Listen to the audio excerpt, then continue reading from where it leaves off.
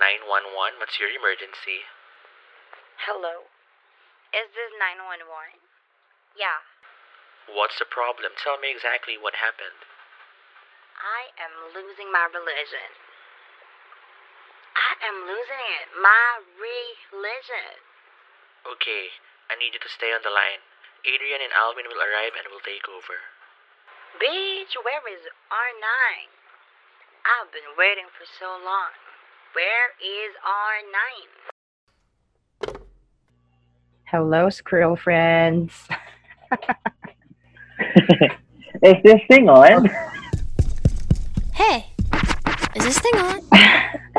Tap the mic. Is this thing on? So, we're back again.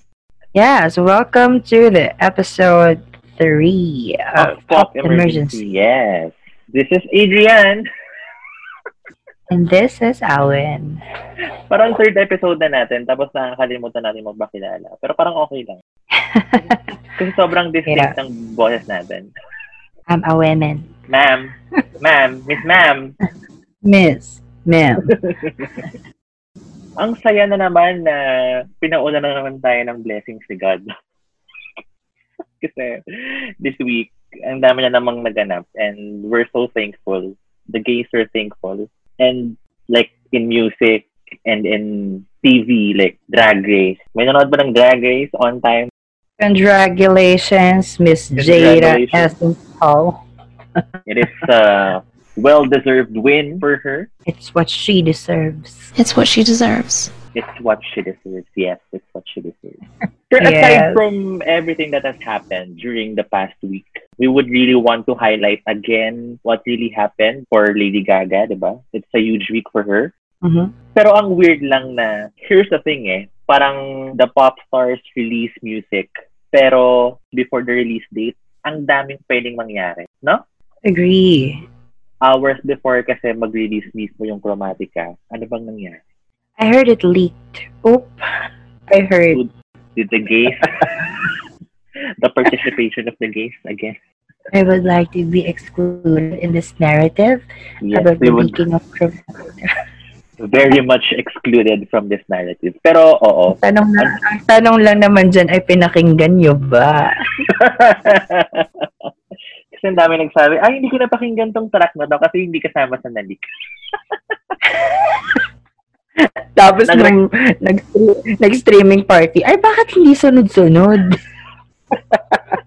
Nagreklamo I'm watching y'all. Pero yun, napaka-unfortunate nang nangyari kay Lady Gaga kasi this really happens kahit kaninong artist. Lalo na sa mga huge artists ngayon na eventually hindi na iiwasan na nag-leak yung material prior to the release date. And it's quite frustrating for Lady Gaga because her music has been leaking ever since. I mean, I don't know if her team is responsible for that or meron lang talagang mga tao that, you know, party poopers who want to leak the material before the actual release. So, ewan, nakaka-frustrate lang. For me, palagi kasing, if you guys remember, Stupid Love leaked prior to the release like a month before or 3 weeks before. Anong version yun? Final na. Which is frustrating. Like, when you heard the final version release, official version, it's exactly the same. So, parang, on my first listen, as I mentioned before, from Stupid Love, like, I really did like it. It was a grower. And I expected that it's gonna change if it's going to be released officially. But I've had it officially. I've had it officially! We've had it officially. Once again. And yun nga, nakaka-frustrate and nakaka-sad. And obviously, sad news siya for Gaga kasi we all know she's poured her heart, soul, blood, tears, sweat to this material only to find out that it leaked. And yun yung nakaka-sad na part. And di lang sa kanya nangyari yun.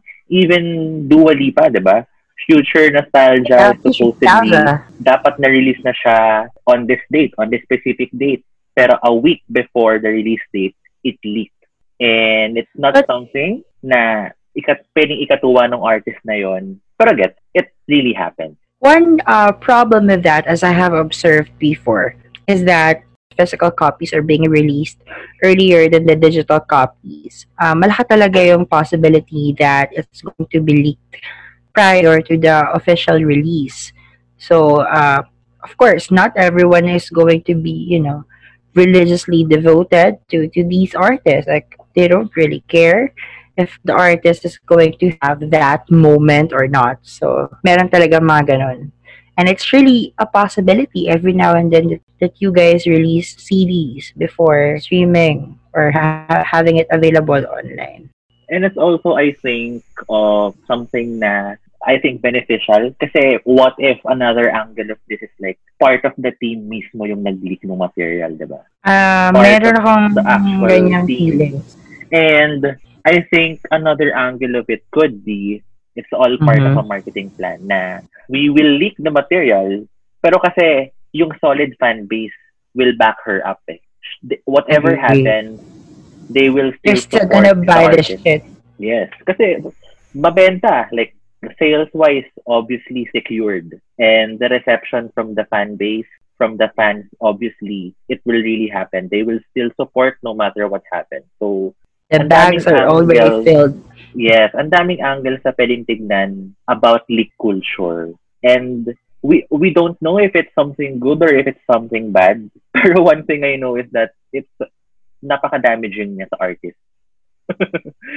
Yeah, I just heard recently the leaked demo of "Same Old Love," a song popularized by Selena Gomez. What Oh. that was originally who? I'm Who? sorry. No, in this Yeah. house, in this podcast, we stand Selena Gomez. I think a half of this podcast. Okay, yes, half of the podcast. Support Selena Gomez. Yeah. So, since materials have been leaking all over the world, the internet verse from I don't know when. So, what do you think about the "Same Old Love" by Rihanna? I'm so sick of that same old love. That shit, it tears me up. I'm so sick of that same old love. My body's had enough. Oh, that same old love. Oh, that same old love. Ang masasabi ko lang, happy 15th anniversary, Rihanna. Thank you for giving us a demo version of Same Old Love. Do you want it? Did you like it? Yung ang interesting lang ng take na, for me na may mga certain songs kasi, lalo na kung hindi yung artist na yun na nagsulat, and it was just given to them, and eventually the record label says no, and they will pass it on to another artist, and then they will record it eventually. Yun yung interesting part sa akin. Na ang daming songs na meant to be dun sa artist na yon pero hindi nabigay eventually. Like, let's name one. Baby One More Time isn't really Britney's song. It was meant to be recorded by TLC. Tomato, lettuce, charot. Pero yes. Really? Yes. Even Toxic. Kay Kylie Minogue dapat siya ibibigay. Pero nag-turn down si Kylie Minogue kasi she felt na hindi niya yun sound. That's why it's been given to Upset. Yes, hindi So, siya do you different. think Rihanna said the "Same Old Love" is not fit for her? I think so. Pero Yeah. na-feel ko yung material na possible na pasok siya sa isa sa mga albums niya. It's, Yeah. It could be a Rihanna anthem, pero nangyari na rin siya and hindi siya It's napunta kay not Rihanna. something. Yeah, it's not something that claps or hits you. That song, if she made it could be like just a filler from an album. But my favorite from unreleased tracks is the version of REM by Beyonce. I don't wanna wake.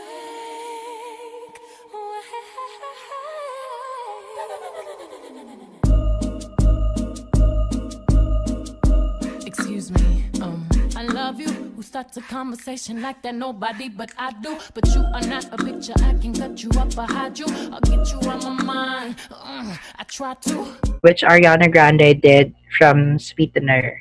It's actually Yes. a Pharrell produced track, and Beyonce is supposed to release that from the self-titled album back in 2013. what's interesting is that both versions are good. I mean, when you combine them, it feels like Beyonce is talking about being madly in love, and then Ariana Grande is like more of an infatuation. That's why it's interesting for me that I like both because both have different flavors. So if you're gonna ask me which one is better, I have no answer. I like both. And hindi lang hindi lang sa mga favorite artists namin kasi if you're a stan, you will look it up sa internet and you will see a lot Ang of dami. unreleased songs. Sobra. Mhm. As in, like, sa akin lang, kay Britney Spears lang, she has a vault of unreleased songs. 100 plus. And merong phenomenon before na sabay-sabay siya nag-release, like 10 unreleased songs ang nilabas. Mhm. And we call it Britmas. As in, Merry Britmas. Talaga. I Yes. think they took it down already. Hindi siya na-take down, pero it's still floating on the internet. You can see it. As in, if you search for it, lalo na From sa the deep Wikipedia, web. yes, from the deep web, makikita mo siya. Mhm. And even Beyonce, even Madonna, even Rihanna. Ang dami. Yeah. Yes. And yun, if you're gonna explore these types of things, marirealize mo na may part of you na nakikilala mo lalo yung artist.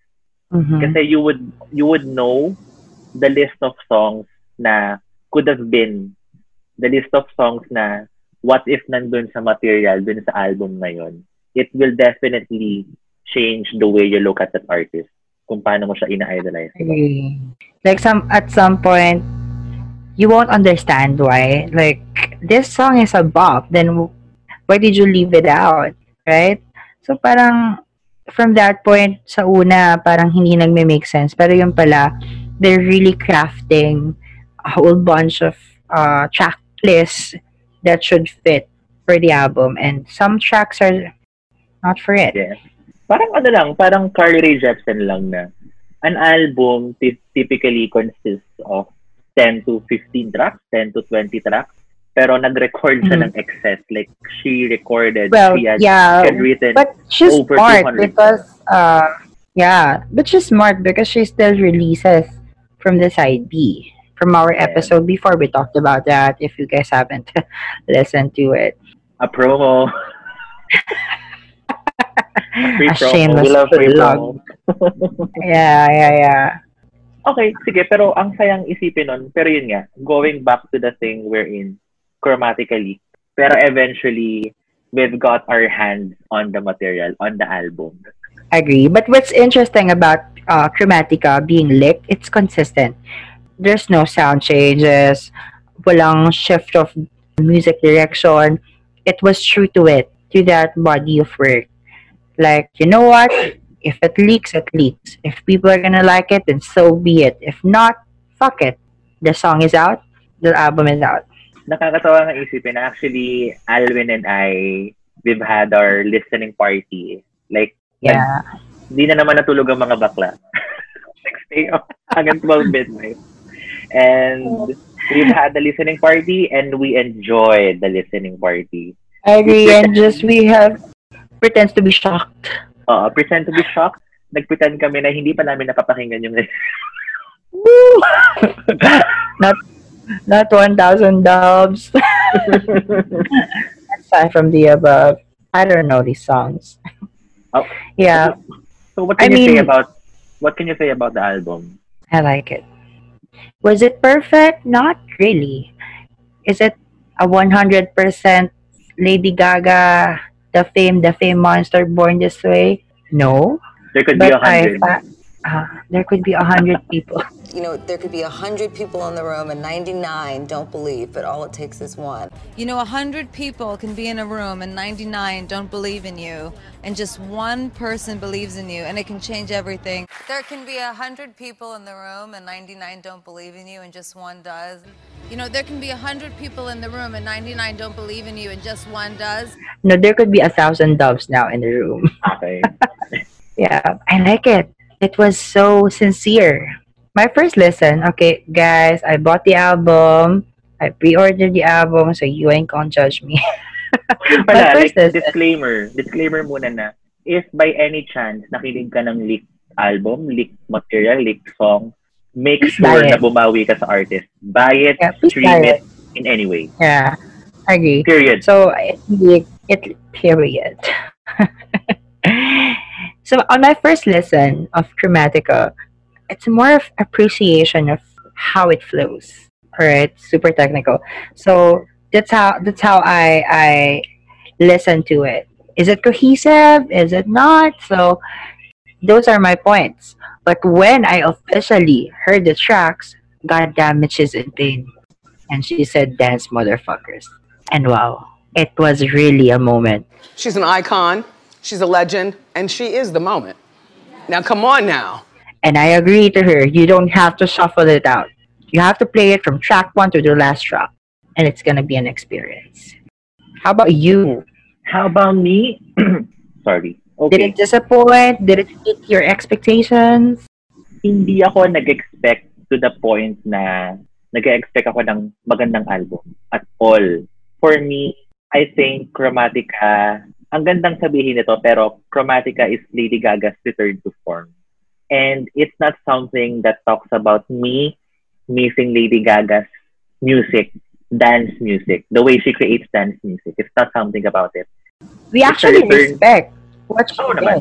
I admire na Chromatica is a body of work. Chromatica is a concept album. And Chromatica is a cohesive concept album.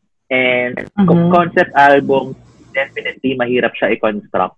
Kasi there's this big idea, there's this big thought na ikakascade mo into different songs eh.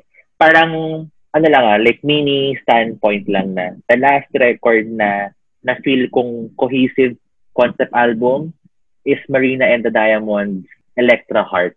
It's a solid concept album for me. Na yun yung caliber niya and parang ang mainstream version of that is Lady Gaga's Chromatica. And hanggang And ngayon, people are not gonna understand it yes, na until sanay tayo next time. kasi. Sanay tayo na when we play an album, naka-shuffle siya.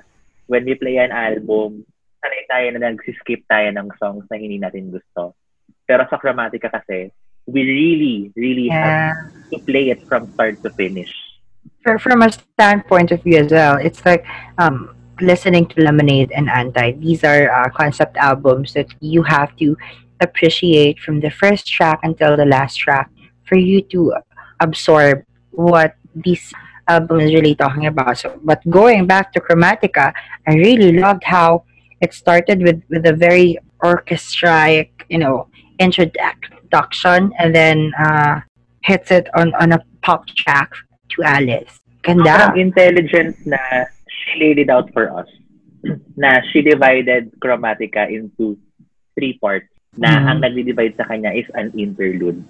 And ang ganda-ganda ng sobrang napapansin ko sa Twitter na people have been liking the transitions from the interlude down to the next track of it. Yeah. The second part, Chromatica 2 to 911, smooth as fuck. Transition daw na yon. It's divine. Ganda, Transcendental. right? Ang ganda niya.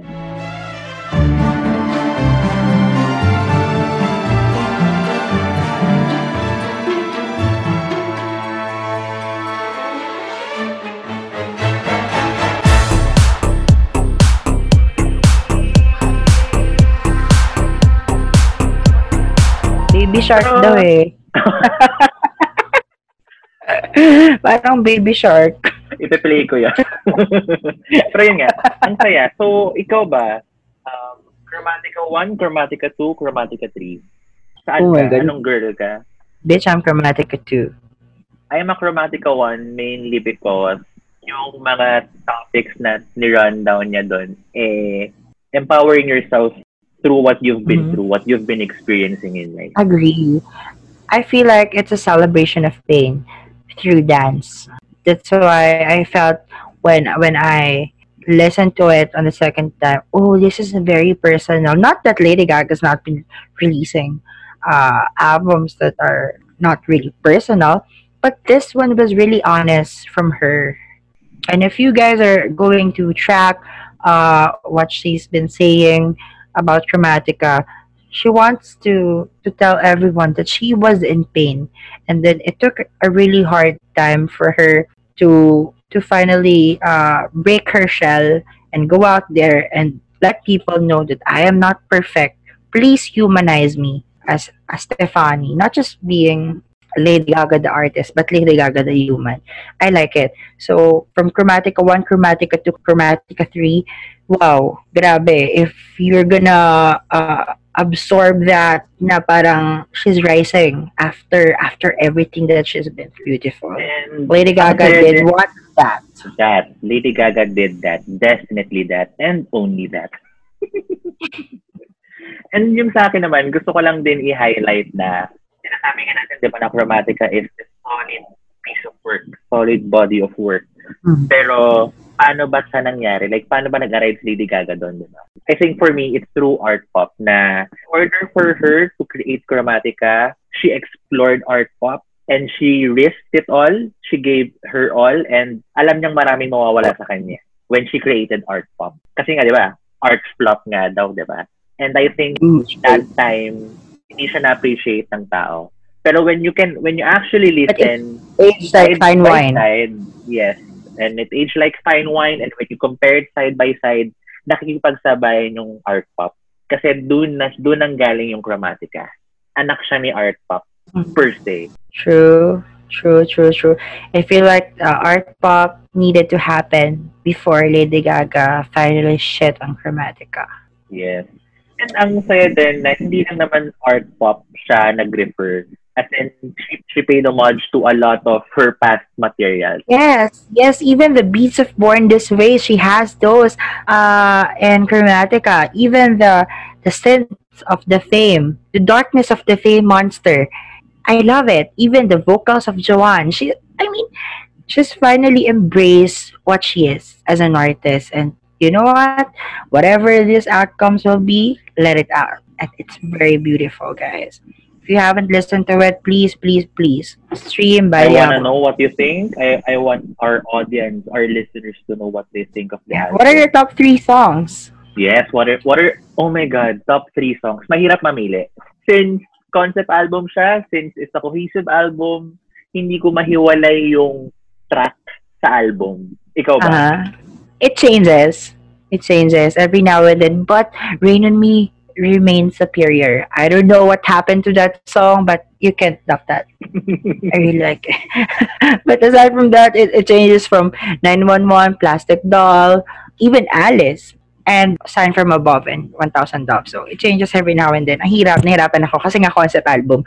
Hindi siya yung tipong kaya mong tanggalin. Lalo na kung single siya, di ba? Depende sa Obviously, mag-stand out if it's a single. Oo. Pero as a whole body of work, kasi meron tayong mga realizations, di ba, na when we first listened to Stupid Love, when we first listened to Rain on Me, it doesn't really hit us. Pero nung napakinggan natin, along with the rest of the track, it really made sense. Agree. Like, right now, ang ganda ng Stupid Love. Pero sa akin pala, siguro gusto kong i-bring up na the Free Woman, the final version of Free Woman, and the final version of Babylon. I really hope na i-release niya yung the one that leaked and the one that she used for House of Labs. We all know that the Babylon version of House of Labs did that. Yung babe. Babe.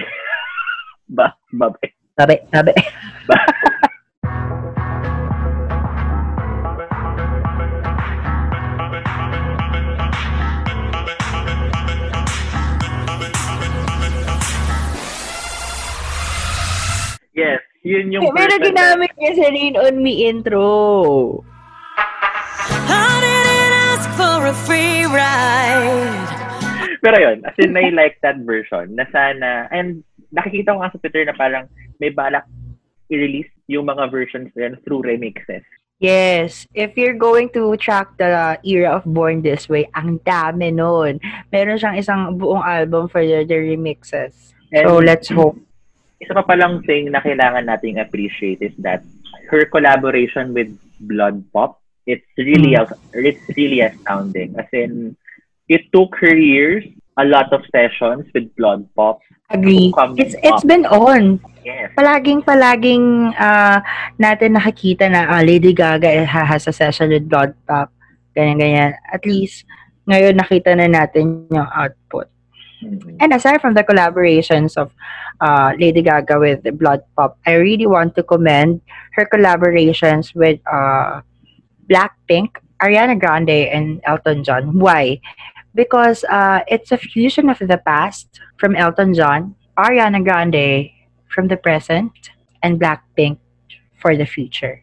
Akala ko Blackpink in your area. Gaga Pink in your area, bitch. Yes. She is the fifth member of Blackpink. Gagaimnida. Even though Sour Candy is a good song, but I miss the rap parts of Blackpink. So I hope they do a remix of on Sour And ang Candy. ganda kasi may remix siya kasi sobrang familiar ng beat nung Sour Candy, di Oh, ba? let's Kasi go nag-sample, there. kasi nag-sample siya ng song, ng existing song already. And reminiscent yung sound with Swish Swish. Bitch. Swish, swish, bitch. Yes. As in, kung mag-search mo na sa YouTube, makikita mo na may nag-mash up na nung dalawang song. And ang ganda. Like, It's a song. Master that song too. Right. like sana hiniling mo meron ding collaboration sa Lady Gaga with Nicki Minaj. Pero meron. Like, a Nicki Minaj spit is needed. Like, sana merong ganun nangyari. Diba? We don't know. But talking about the comebacks of these artists, we can dissect a comeback or reinvention deeper. Kasi, di ba, kung makikita natin, it's one of the solid comebacks in recent years, di ba? Na matagal nating inabangan, matagal nating inanticipate. And Even House Labs is part of the comeback. The makeup yes. line. Actually, yung House of Gaga, sobrang ganda ng history niya, no? When in terms of fashion, in terms of her music, and then finally in terms of beauty, 'di ba? Na doon na nag-venture yung, I think it's a limb of Gaga. It's a part Yeah, of, like at first you're not gonna understand why Lady Gaga released a line of makeup that you're not even gonna wear every day.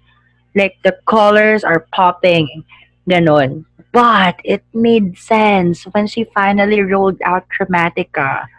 And Rain on Me's makeup, sold out.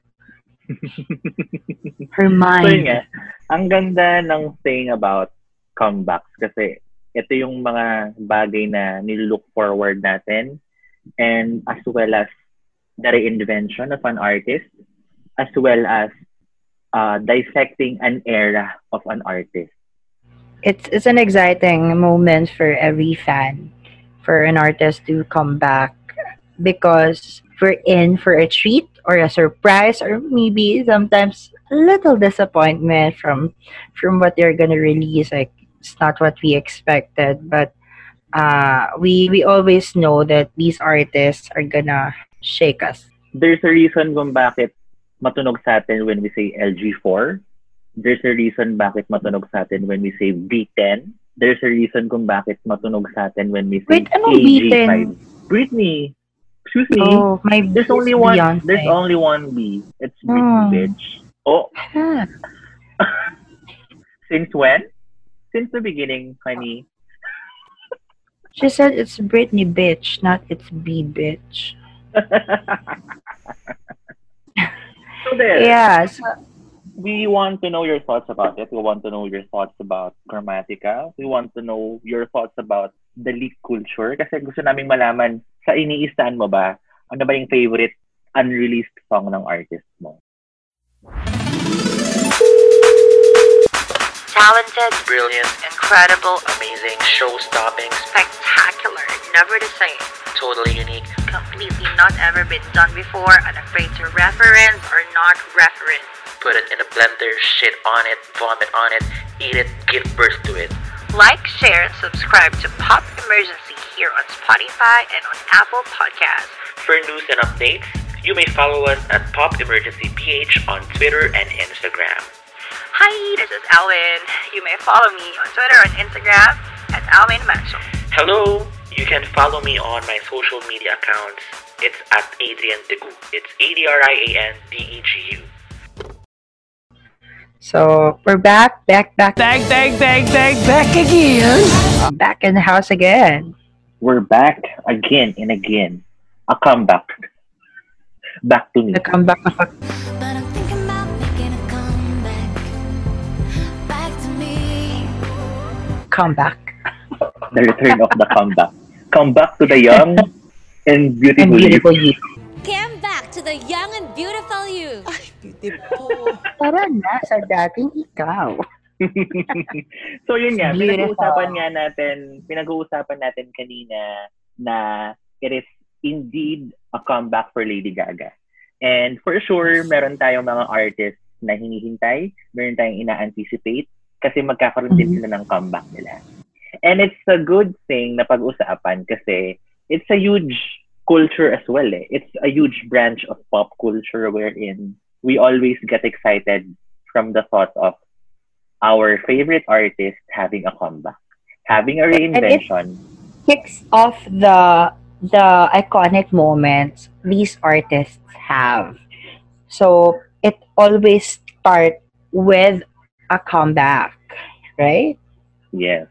So there, parang pwede nating himayin na our artists, yung favorite artists natin, have a comeback, not because of wala lang, pero like it's a part of their artistry.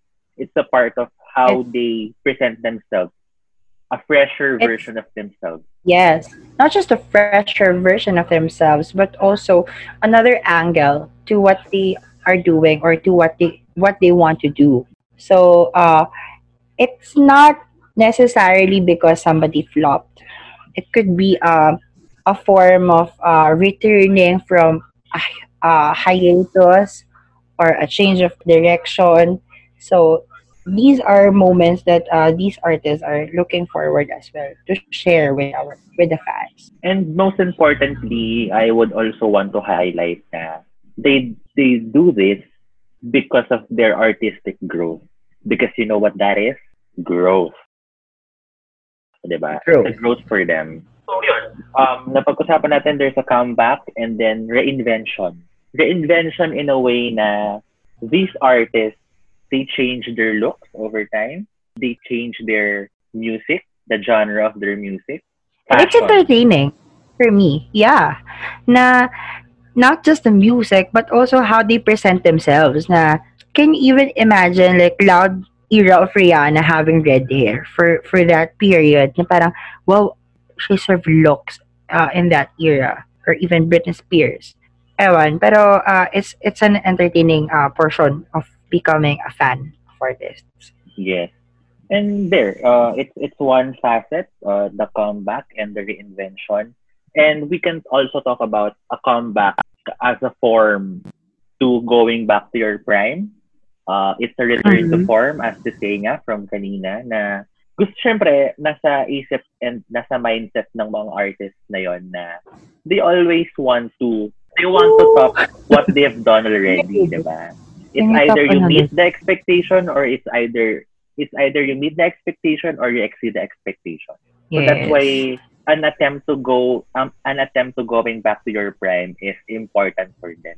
Kasi that's when they know na they've grown, and yun yung time na malalaman nila na nag-stick yung fans ko. Sinubaybayan nila yung journey ko, yung artistic journey ko, yung artistic growth ko, diba? And you're always going to hear that from these artists that they don't give a shit about, beating other artists. What they want to beat are themselves. Their only competition are themselves. Inner saboteur. Yeah. And lastly, we think of a comeback also as a challenge to your longevity. It's important nowadays. Some artists don't have. I think I know someone. A lot. Yeah. So start dissecting these iconic comebacks that I think we know or became a part of our, lives. growing up? Let's start with the queen of the comebacks or reinvention. It's fitting to start with The the queen queen of of. pop, a pop royalty, a pop star princess, Sarah Geronimo. Joke. No, not here. Not this Hindi ba, episode. hindi ba? Okay, iba ba? Okay, okay, okay. Regine Velasquez. Regine. No, Because no, no. what? Dadalihin ka niya. Ay, nako. Yeah, so let's start to do the queen of pop, Britney Miss Spears. Madge. What? Iba ba, iba ba? Sorry, sorry, sorry. Beyonce! Na, ay, mali. Wala, wala. Not. Wrong event. Not here. Talking about Madonna, of course. We are talking Miss about the Madge. one and only Miss Madge. The Majesty. Her Majesty. Dos Madonna. kayo, Miss Madge. Si Ate Madge. Yeah, the queen of pop, Miss Madonna. It's quite fitting to start with her because we all know how many times she reinvented not just with the looks but also with the music. What's your favorite uh, reinvention of Madonna? Yung favorite reinvention ko, when she started selling sex. Hindi naman benta ng sex, like Did literal you na buy? sex. Pero, pero kasi, she explored You have to her clear that shit. sexuality. I mean, for me, like, she explored her sexuality. And she Agree. explored a part of her music through her exploration of sexuality. That's why yung Erotica album sa akin is vital for her as an artist. And it's Ikaw ba? also good point to discuss how Madonna opened the sex talk for women because not everyone talks about it before. And that erotica era is iconic because ang dami niyang diniscuss. Homophobia, AIDS, queer culture. So, it's something that most really remember. Yes. So, yun nga. So, ang dami niyang times na nagpalit ng identity, ng alter... Alter? Oh, No, not here. not here. Okay, okay. So, yun nga. Many times na nagpalit siya ng identity niya to present herself in a new way. So, makikita natin na she's gone through the material girl era, diba? Na kung saan it's all about... Like a virgin. Yes, like a virgin, diba? Material girl, diba? Yeah. Even She made it through the personification. wilderness. And she made it through.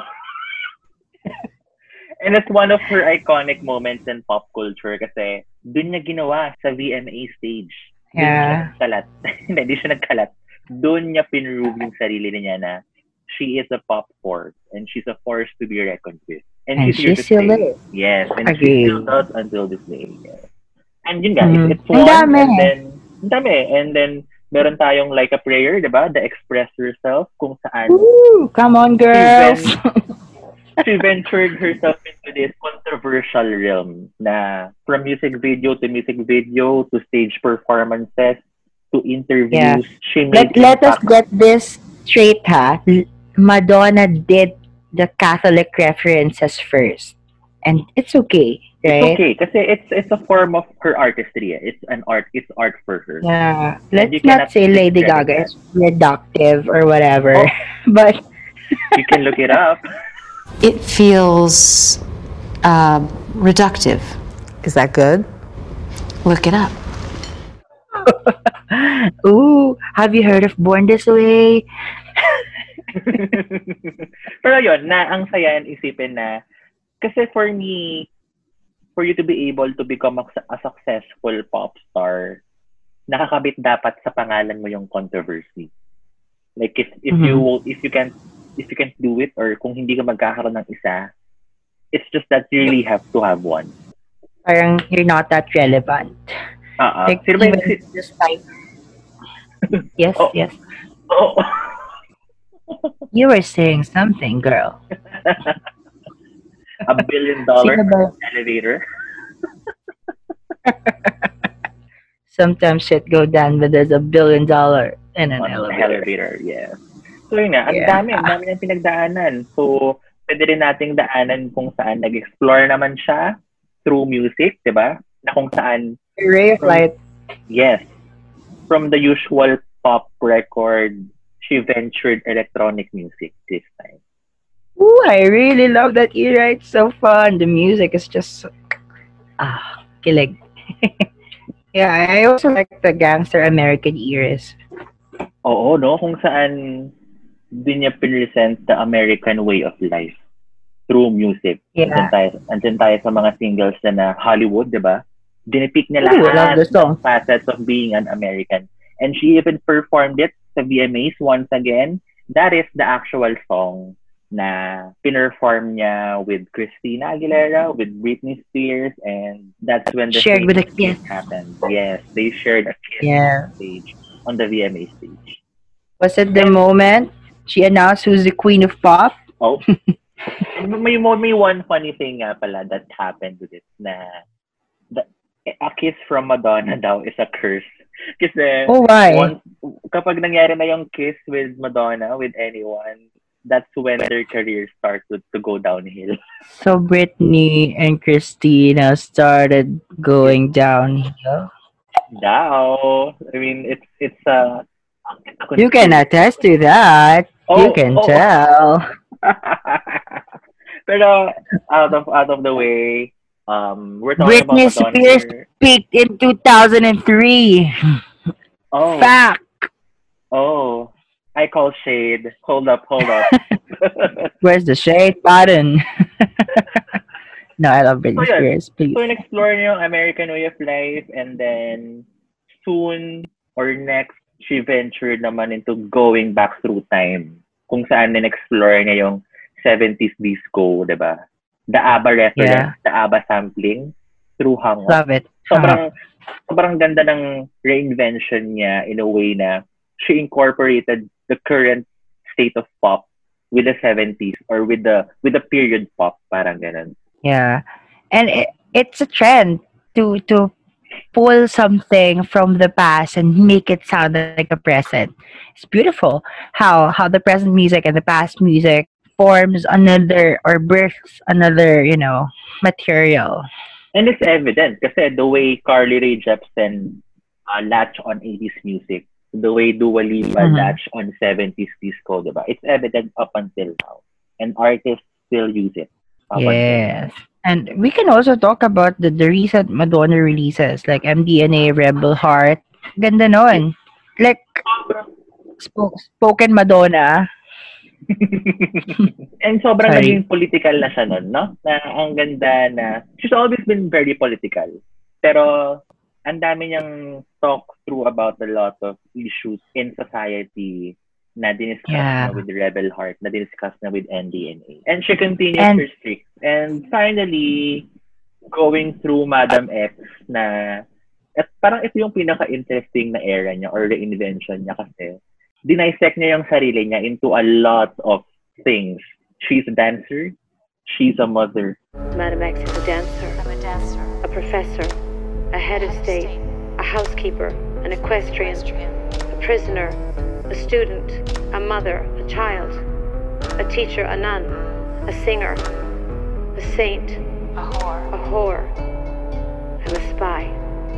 In the house of love. I'm Madam X. I'm Madam X. She's your sister. Pero ang dami niyang in-explore na identity through it. And it's something na makita natin sa iba't ibang artist. Kasi hindi lang naman si Madonna yung gumagawa ng reinvent. Agree. And I don't know if she's stopping anytime soon. As long as she's there, I just believe that Madonna keeps on reinventing herself. And we just have to watch that out. As long as she moves, as long as she breathes, Yeah. she will keep on doing music. Yeah. I mean, I think nothing can really stop her kasi even the infamous fall of Madonna at the Brits na kung saan she performed Living for Love for the first time, and then suddenly yung sobrang haba niyang kapa hinatak sa kanya, nalaglag siya, as in she fell down hard. Yeah, I saw that. Sumayaw pa rin siya after that. And yun, I think, The show must go on. yes, the show must go on. And Let's hope that she keeps on reinventing. Because I Still know all, kahit na may edad siya, may pa rin siyang fans. oh, naman. And yun, and parang it's also a part of her longevity kasi yung mga fans na nagsusupport sa kanya, even up to this time. Kasi on her tours, right?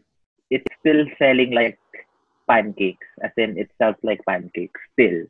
Yes. Highest grossing tour girl Grossing. of all. Yeah. Yeah. So aside from Madonna, let's talk about one of my favorite comebacks, the emancipation of Mimi from Mariah Carey. Mimi. Well, guess what, Mimi? We did. You, Mimi, I'm first. Mimi, I'm first was number third in the voting. I could not believe it. I don't know her. I don't know her. Yes, I don't know her, but definitely we know Mariah and her return to form as well with Emancipation of Mimi. I agree. So, gusto natin pag-usapan naman na nagkaroon ka ng comeback dahil nagkaroon ka ng flop material. I mean, wag na natin i-sugarcoat kasi I think it started with Glitter, diba? Na it coincided with 9/11. Yeah, from 2001's Glitter and then 2002's Charm Bracelet.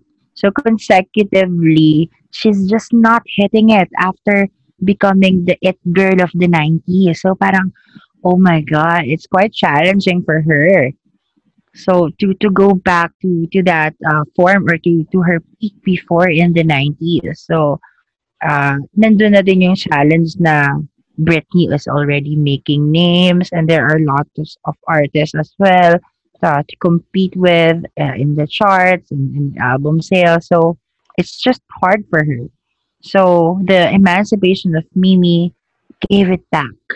She bounced back from her flop eras. Yes, and not to mention also that during those hardships, during those breakdowns, nangyari siya like nagkaroon ka ng ibang sides like nagkaroon ka ng addiction or nagkaroon ka ng record label change. And it's also, I think, necessary na when you change your label, you can also change the direction of what you want in Yeah. your music. She Diba? really lost the GP there, the appeal of the GP from these flop releases or not really well received releases. But well, it's back on Spotify. Glitter is back. So justice for Glitter Dow for the Yes. lambs. Yeah. Yun nga. Ang saya din isipin na imagine yung comeback mo, as in you really came back hard in the sense na Agree. your number one song is blocking your number two song, which is, diba, that time, We Belong Together is the number one song on the charts. And then yung number two song mo is Shake It Off. And hindi mag-number one yung Shake It Off dahil sa impact. Because of who we belong together. Yes. And still remains a classic for me. Even named as one of, I think, best song of the 2000s. Yeah, I think it's the best song of the That's 2000s. iconic. And can we talk about the sudden release of It's Like That as an opener? Grabe. Like, bitch, I'm back. And also, she continues her streak of number one. As in, she is the only female artist to have a lot of number ones in her career, diba? And she Unbeatable. continues it with, kasi so sobrang laki ng impact na nagawa ng Emancipation of Mimi. She continues it with EMC Squared. I mean, Albert Yes. Einstein. Albert Einstein, keep it up. There's EMC Squared.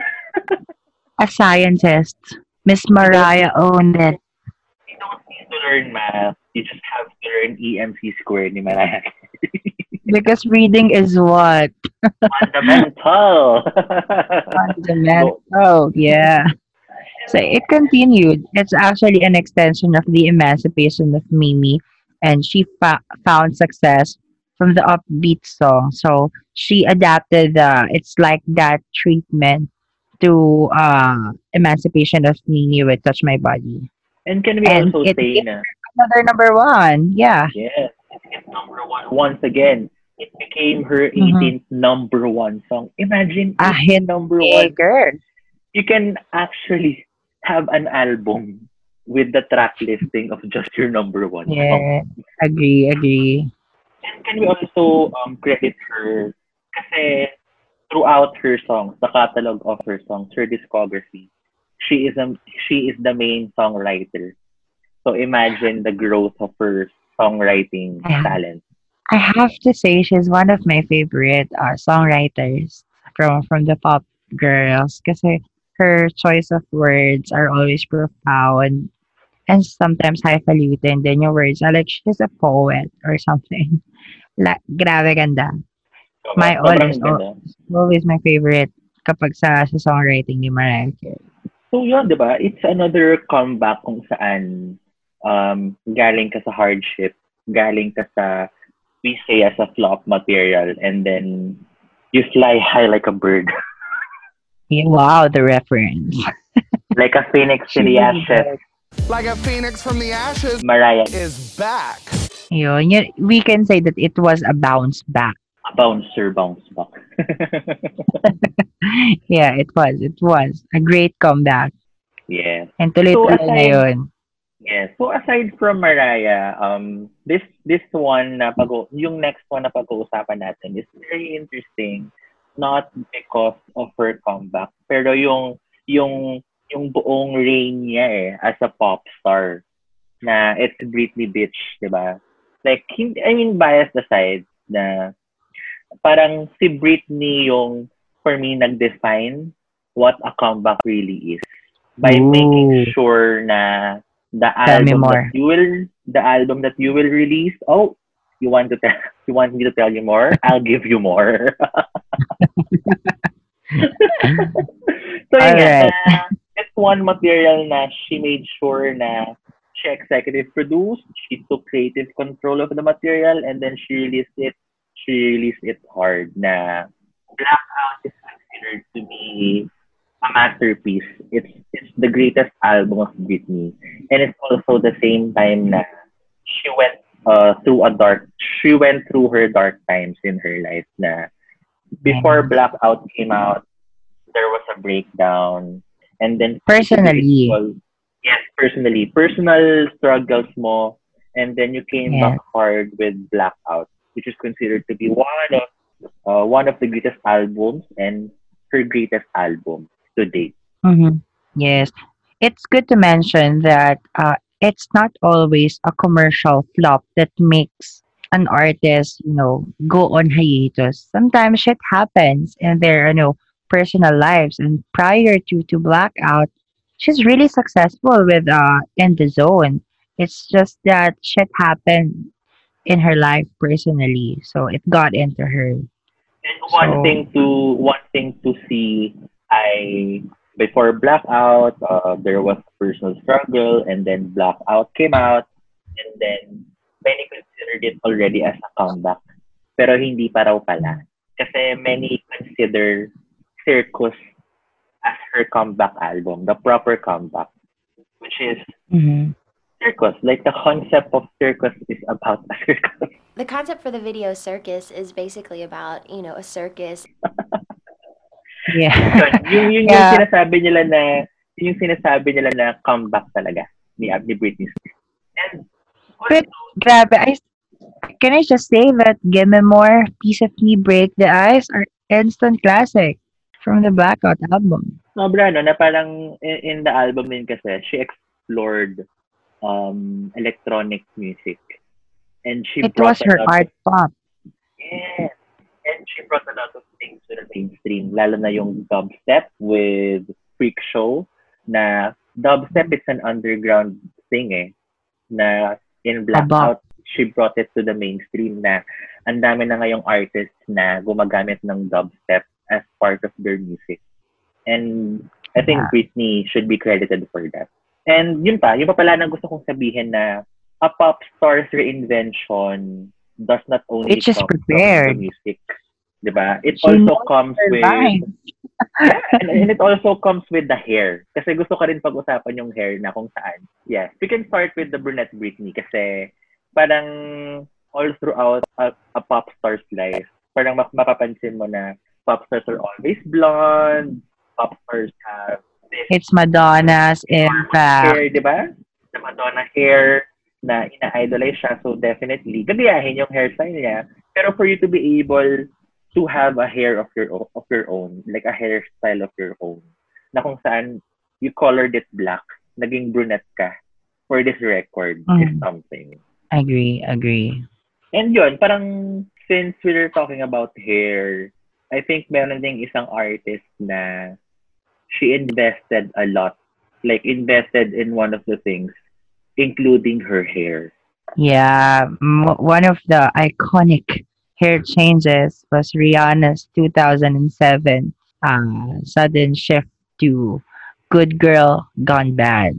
And ang daming nakaganong buhok, I remember from the Umbrella music video that Bob got. Everyone has that back in 2007. And year And, after year from 2007, she just changes. and parang siya lang yung pop star na kilala ko na year after year, as in she works hard year after year, na kung saan for She 7 works hard years, for the money. she works, yes, she works for the money. And yun nga, na through those 7 years, release ka lang ng release ng music. Yeah, imagine debuting from 2005 and releasing albums for 7 consecutive years.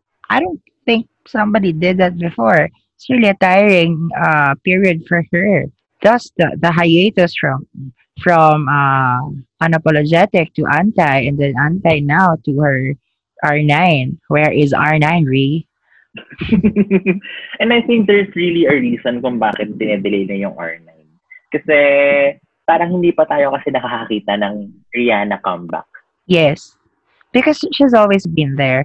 If she's not releasing a body of work, she's a chorus girl for other artists from Eminem, Kendrick Lamar. I mean, she always has features, you know. So, lagi siyang nandyan. So, parang di niyo siya nami-miss eh. So, I think it's just necessary for us to crave her music. Ang weird lang ng thought na, oh my God, parang we all want her to release the music. Pero what if hindi pa naman kasi talaga ready yung artist na yun, di ba?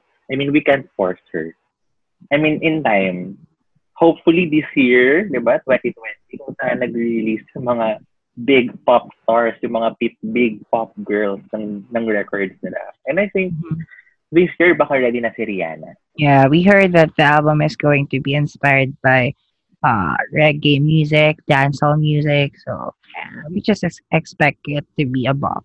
Yeah, so yan, there. And then there's Rihanna.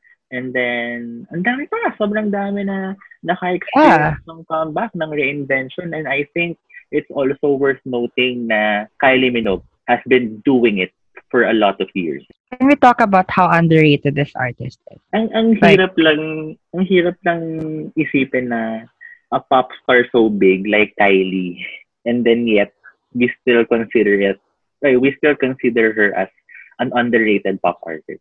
I mean, how personally, I did know that she started very early, like in 1987. I really don't know that. It's just that I think I got familiar with her from her Aphrodite era. And then, ang dami pa pala. Yes, so parang I think her proper comeback, her proper reinvention happened really with Aphrodite. Kasi it's also a concept album. Wow. Pero prior to it happening, as in, she was really the original. As in, siya yung OG pop princess. Hindi si Britney, hindi si Christina, hindi kung sino mang artist. As in, before the other pop girls. What a shade. Ooh, girl. So before the other pop girls, there was Kylie. Not Kylie Jenner. There's only one Kylie. It's Kylie Minogue. That is shady. Yeah. And yes, and it happened.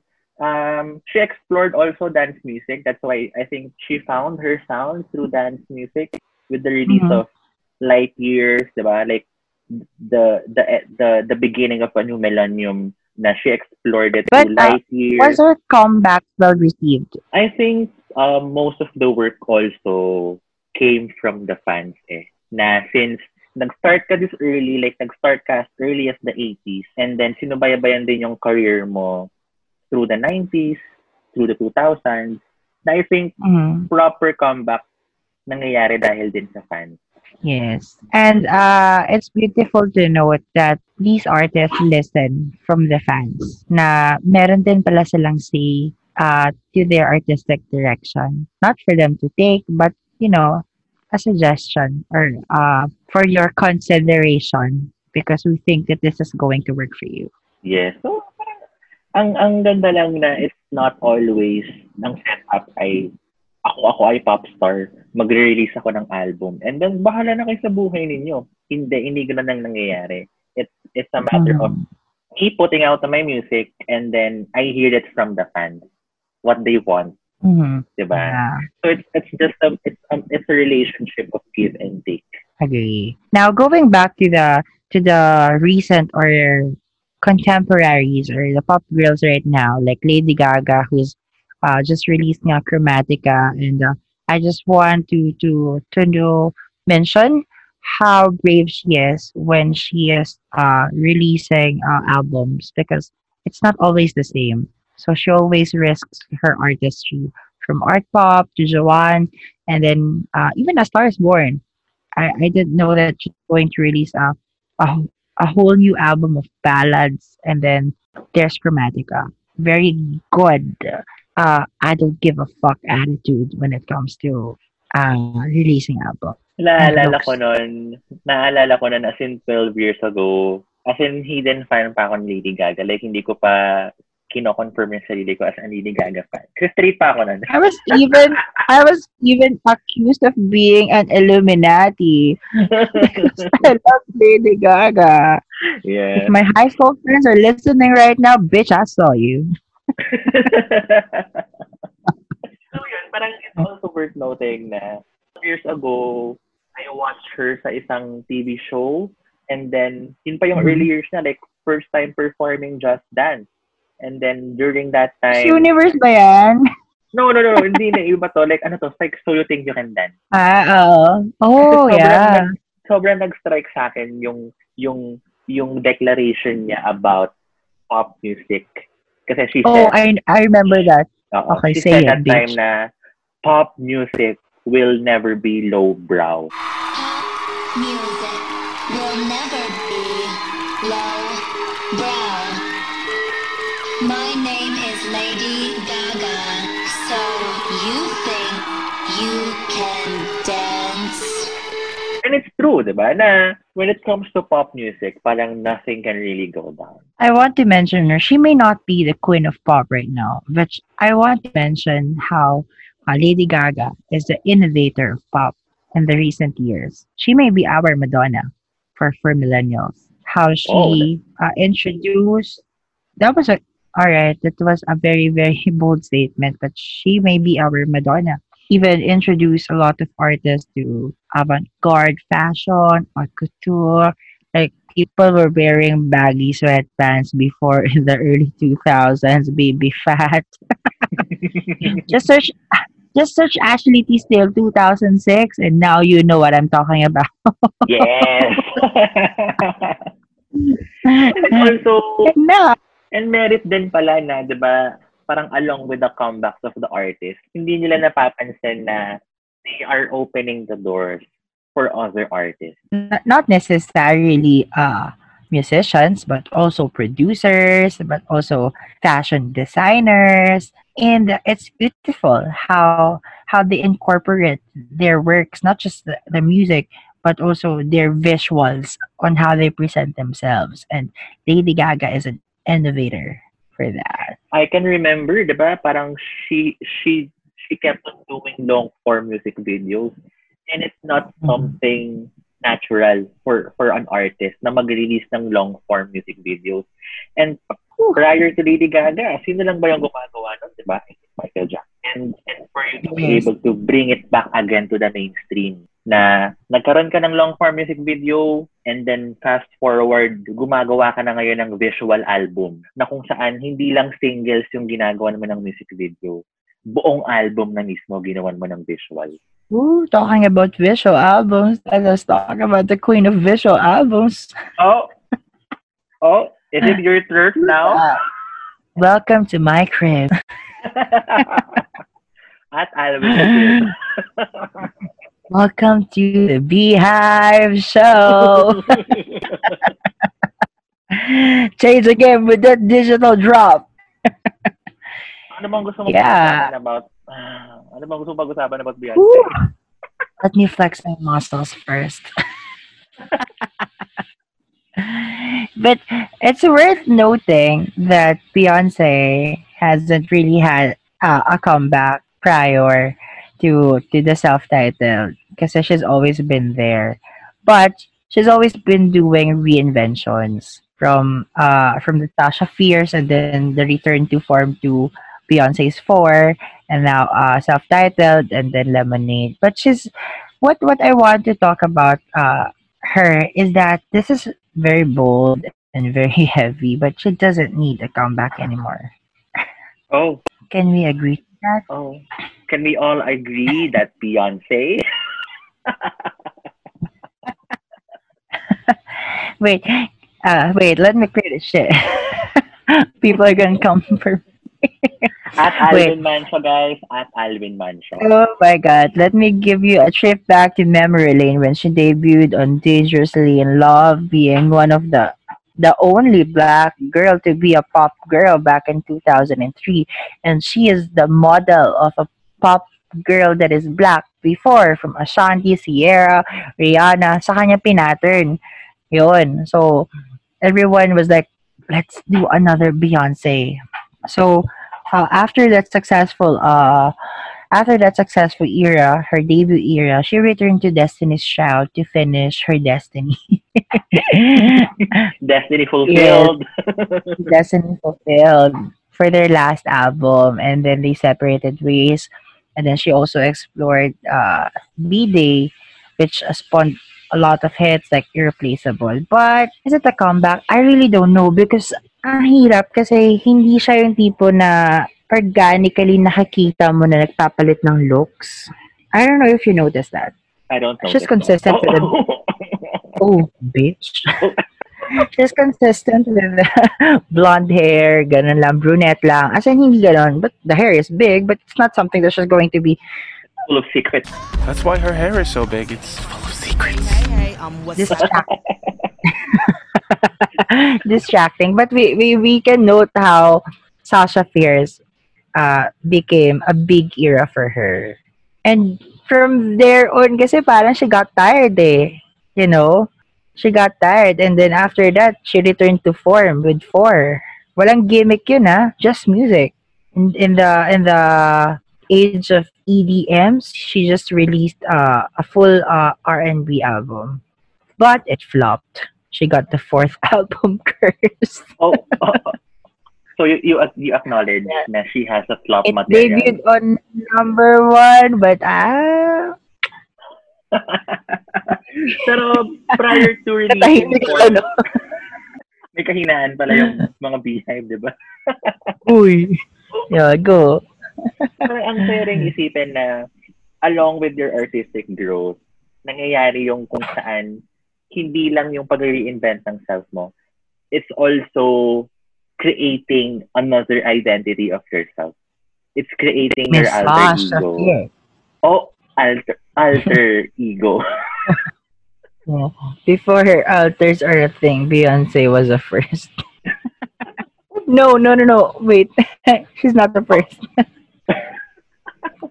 But anyway, yeah, it was a thing. It was a good promo for I Am Sasha Fierce because back in the day, for that year, she's releasing two singles representing I Am and then Sasha Fierce. So every single release was a side by side. Like if you notice, like If I Were a Boy and Single Ladies were released at the same time, and then I think Halo and Diva were released also at the same time. So lagi siyang ganon to complement each other. That was a good strategy, I think.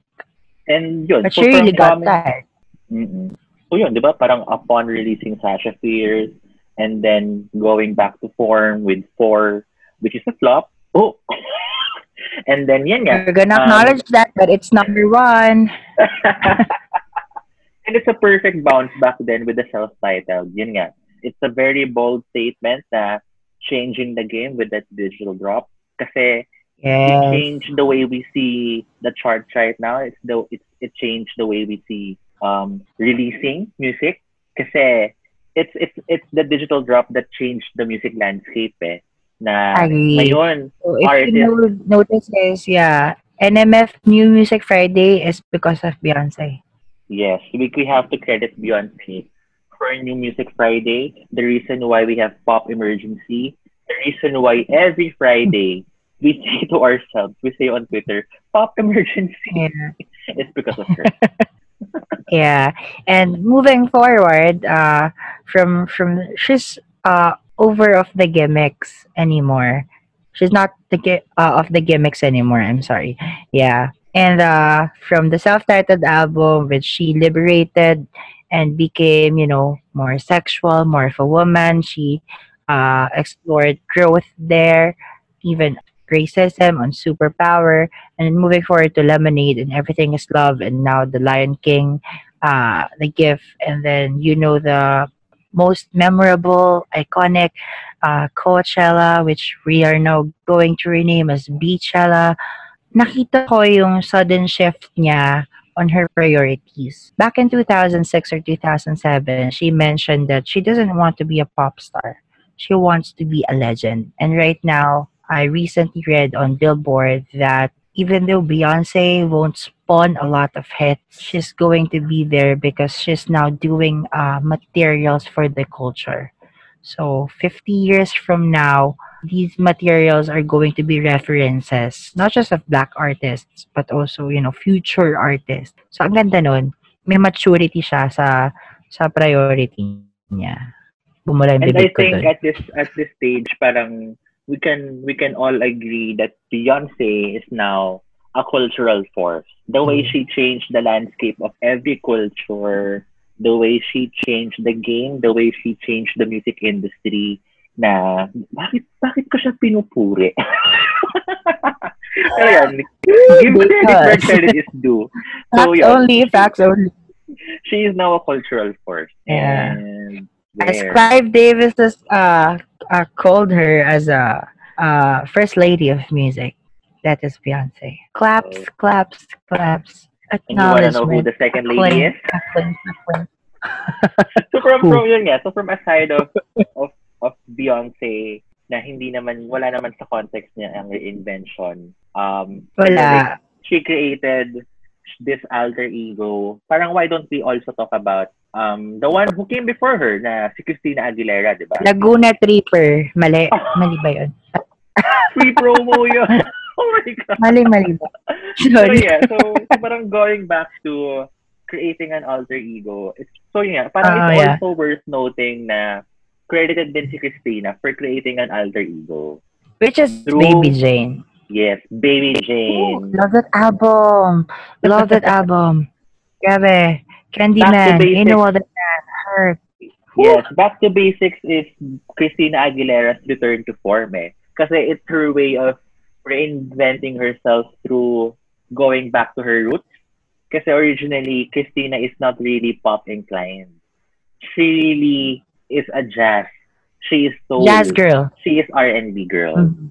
Yes. And for her to release a pop music na may fusion ng different from her originally. And it's Yeah. made So, parang Back to influences album nito eh. Yes. And so, yun nga. So, parang Back to Basics, and then prior to that, she released Strip, na it's also one of her controversial albums of all time. It's her magnum opus. Yes. Now, up until now, she keeps on referencing Strip. Can we just say that she's the original feminist from all the pop star? I think we Back all in agree. 2000 yes, can we Yes. all agree onto that? Yes. Have that When no recorded. one dared to speak about female issues, andyan si Christina Yes. Aguilera. I know. You can look it up for Can't Hold Us Down, Christina Aguilera with Lil Kim, and then even Beautiful was a good message song, not just for females, but also for the LGBT community back then. If you're going to watch that music video, sobrang inclusive niya. And she's been doing that pala back in the days pa. And we can credit new artists like Lady Gaga, Taylor Swift for inclusivity, but Christina Aguilera has been doing it for years now. Yes. And she continues that streak na she keeps on creating this powerful song na merong mabigat na message. And it's a message of empowerment. It's a message of inclusivity. It's a message of loving yourself, di ba? Na nakita rin natin with the reinvention happening sa Bionic. Nakita natin sa Lotus. And finally, nakita natin sa Liberation. But I want to take note of her dragging stripped every now and then. Because if you notice, if you follow Christina Aguilera, what frustrates me is that she always goes back to that album, not the prior album, kung ano yung pinanggalingan. Like Lotus, she didn't mention Bionic, she mentioned Strip to promote Lotus. Even Liberation, parang palagi nating point of reference yung Strip. Like, bakit? Bakit yun? Diba? So, which leads us to this think piece na parang, did she come back after Back to Basics? Nasa na siya? I know she's the voice of generation, but she's not hitting it hard anymore. Oh. Pero it's also a merit kasi when she named Lotus, people were actually curious about ano ba ibig sabihin ng Lotus. Pero for the fans kasi, it stands now for Legend of the United States. But imagine her mind. kaya siya tinawag na Legendina Godilera. There's sinabi yung Legendina Godilera for a reason, and it's because she's already a legend of her own. I actually like her albums from Bionic, Lotus, and Liberation. I don't know. These are good albums. I don't know bakit di lang siya talaga nag-hit. Like, Bionic was ahead of its time. Guys, let's rally. Justice for Bionic. Na which we will be celebrating next week kasi June yung release date ng Bionic. So 10 years, we have to get it to number 1, and it deserves to be on the top spot. Yeah. So yun, so parang going back to that. We have Christina na kung saan she eventually found her sound. Pero what's missing is that it performed not really well on the charts eh. Parang it was underwhelming. The quality of the music that she's putting out, it doesn't really translate sa charts, sa sales. Yes. I think another one artist. Ganda ng Liberation to be fair. I really loved it. And sige, from there, parang we can also talk about another one na kung saan I think she found her sound. And she found success, and she kept on having hit after hit songs. Pero eventually, parang hindi nawala sa sarili niya, pero like nawala yung gusto niyang sound for her. Yeah. It's good to compare Christina Aguilera with Katy Perry because these artists found solid fan bases eh. Meron silang mga audiences talaga.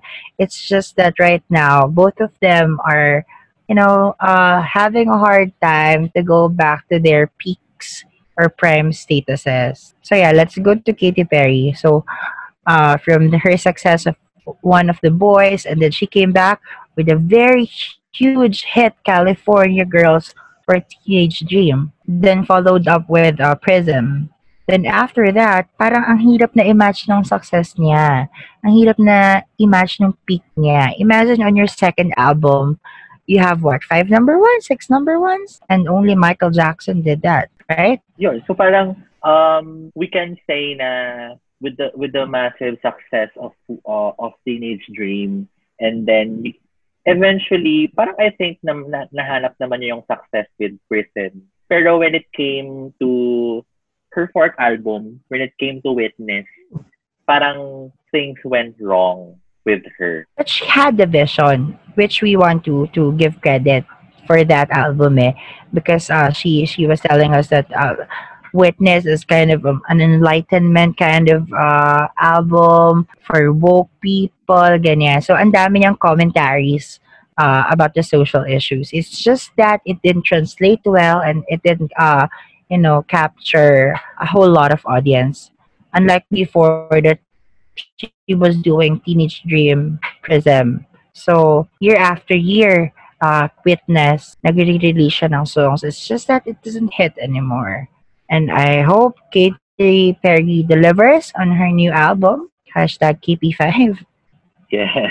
And So, yun nga, parang gusto ko rin sanang isingit na I think with Witness, parang what went wrong on another note is that I think nasa process siya ngayon of her looking for her new sound. yes. Kasi parang for me kasi, it's a really potential, sobrang potential when she released Walking on Air, which is a disco-heavy From Prism. song. Yes, and it's from Prism. And I think it's a really good direction. It's a very good artistic direction for you to have a sound, for you to have a disco But if sound. ever she took that disco direction, I think it's going to be a hit. Because Yes, Walking on Air was really a good song. Ayun. I think that's her sound eh. For me, yes. Which I also agree na parang imagine if you create another Walking on Air pero album form, pero 14 tracks, disco. Mhm. It's going to be huge. Yeah. Na kung saan, I don't know kung what happened to mapapansin, Never Really Over, but it's over. I don't I know think what it's over. happened to that. It was a good song. Bakit hindi siya yung lead single nung bagong album? Ay, alam mo, Alwyn, kung tutuusin, parang, and if you're gonna observe it properly, since Witness is Katy Perry's fourth album, di ba?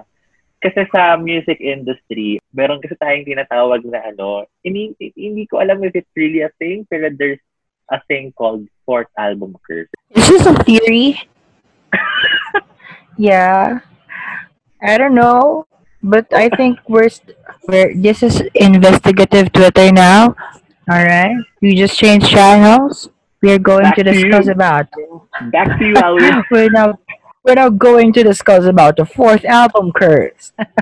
Ano ba yung fourth album curse na yan? Well, they said that on the fourth album curse, artists start to flop. Or like they change the sound. Agree. Dami. We can a lot. Agree na parang when it comes to your fourth album, parang that's the time kasi when you decide na is it going to be an album kung saan ikaw yung parang all hands on deck dun sa material na yon. You take creative control of your material and then you have to decide Am I gonna kung ano do yung the magiging- same? Yes, diba? So parang ang daming pwedeng mangyari sa fourth album eh. Pero yung curse happens when it flops. Yes. So to make this claim and theory solid, let's state some fourth album cursed victims like KP4 through Witness, Beyonce's 4, Lady Gaga's Art Pop, We have Christina Britney's in the Aguilera's zone. Bionic.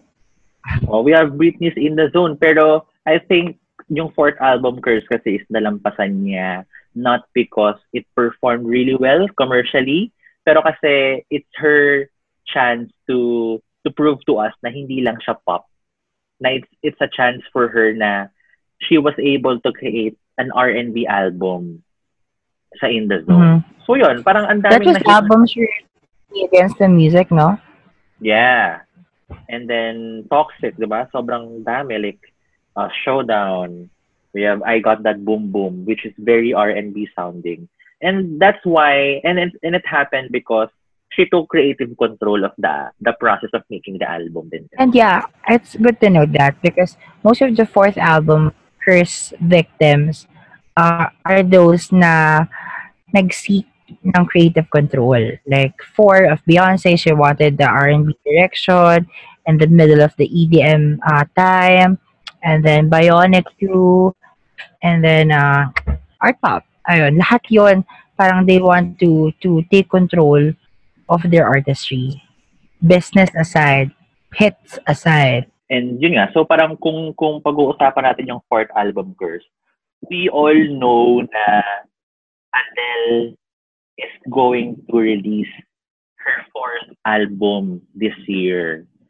And this calls for another thing kung saan ma-observe na naman natin na kung tatamaan ba si Adele ng fourth album curse.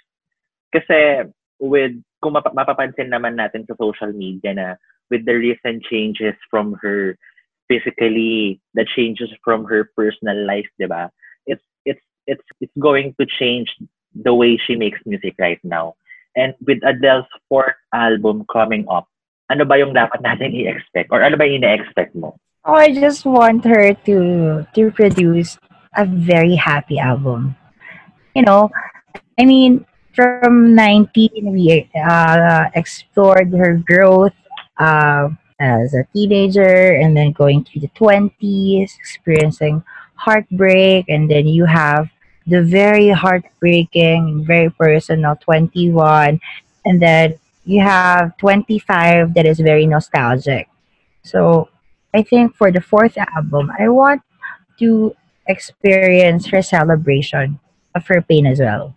I mean, we all know that she came from a bad marriage and now she have kids now, and I just want her to be happy. I just want that record to be happy. I don't know if it's going to be a mid-tempo or up-tempo record, but I'm just excited on how she takes back her sense of self. What if mag-release si Adele ng upbeat record na kung saan magtutwerk tayo? Kung saan mag-grind tayo That's on interesting. mag-grind tayo on her surfboard. Surfboard. Surfboard. Diba? That's interesting.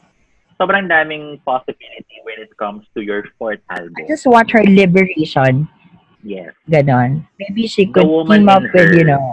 Yes. yeah, with Sam Smith or even Lady Gaga. We don't know, but I think she's at that point na parang you now recognize my talent. You know I can do this shit. So watch me do it my way now.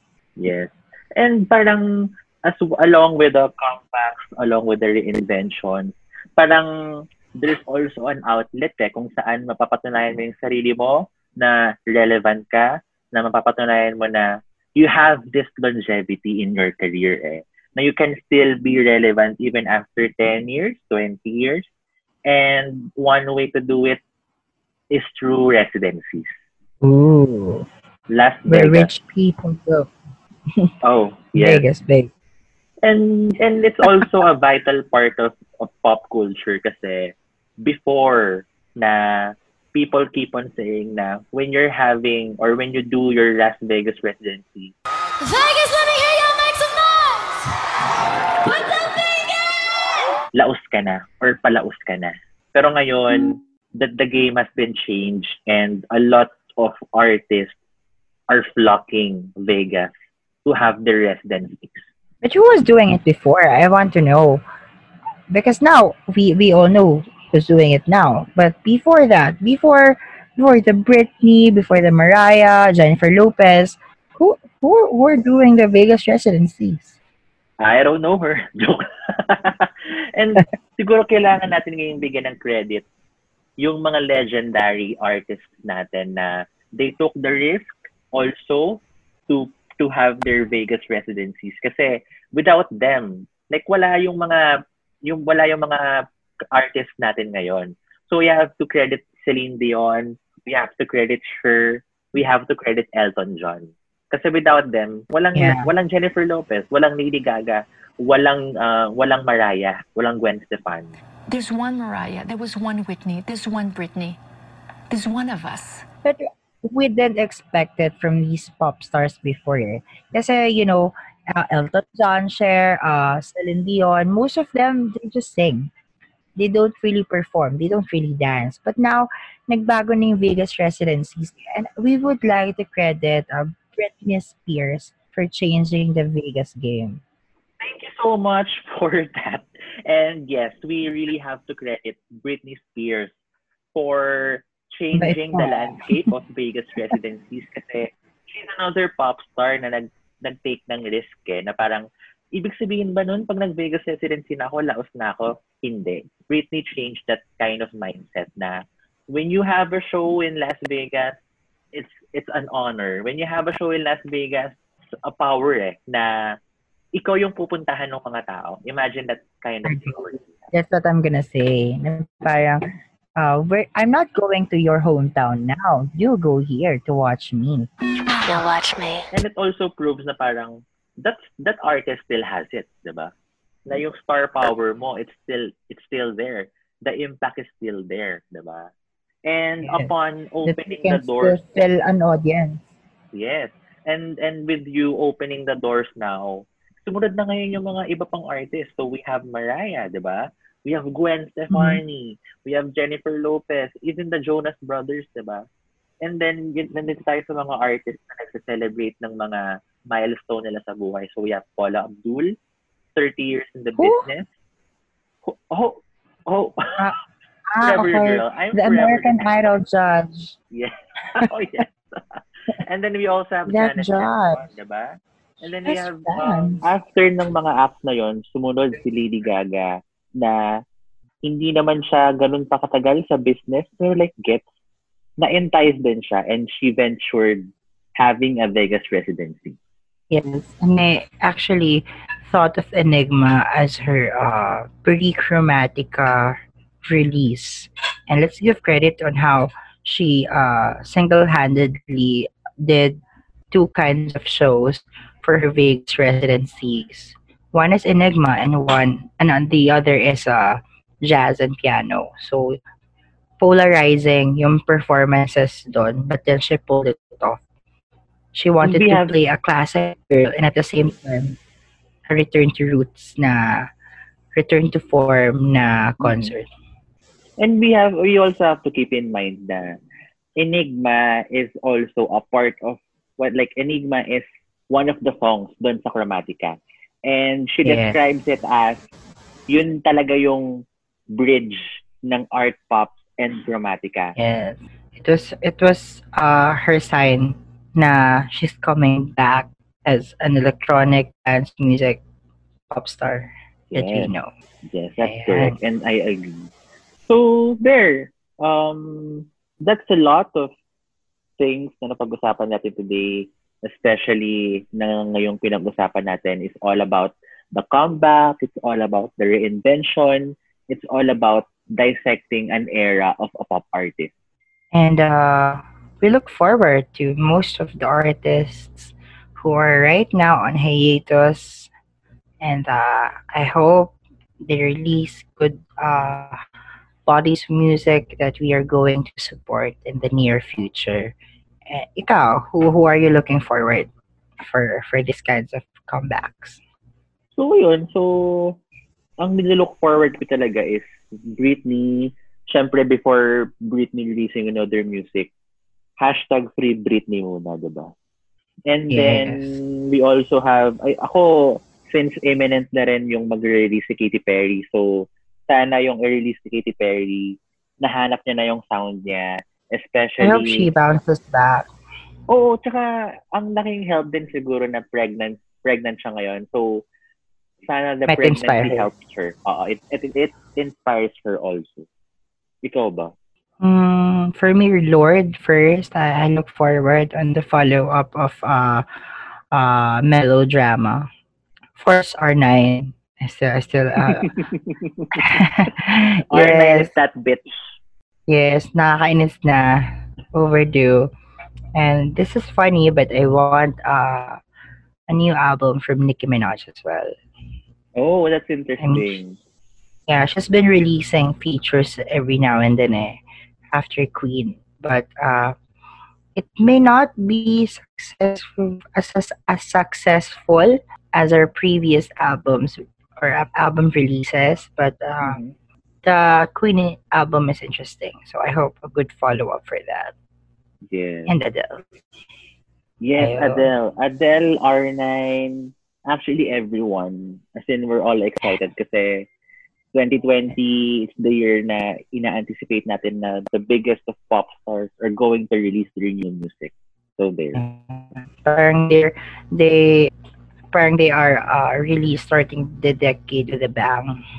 Yes. Well, with all the unfortunate things happening right now, I really hope everyone recovers so we can go back to what it has been before. Yes, I agree. I agree. No, especially kasi award shows are coming. Mahirap magkaroon ng mga iconic performances. Actually, no, yun Kasi, din yung isa sa mga avenue kung saan showcase mo yung bagong material mo na may release kang album and at the same time, you have to perform it live. yes. So, fingers crossed. Let's hope for the better. So, that's it for tonight. Yes, that's it for tonight. It's been quite a ride. Yeah. And thank you so much for everyone who listened to us in our Yes. previous episodes. And we look forward to discuss more from these artists.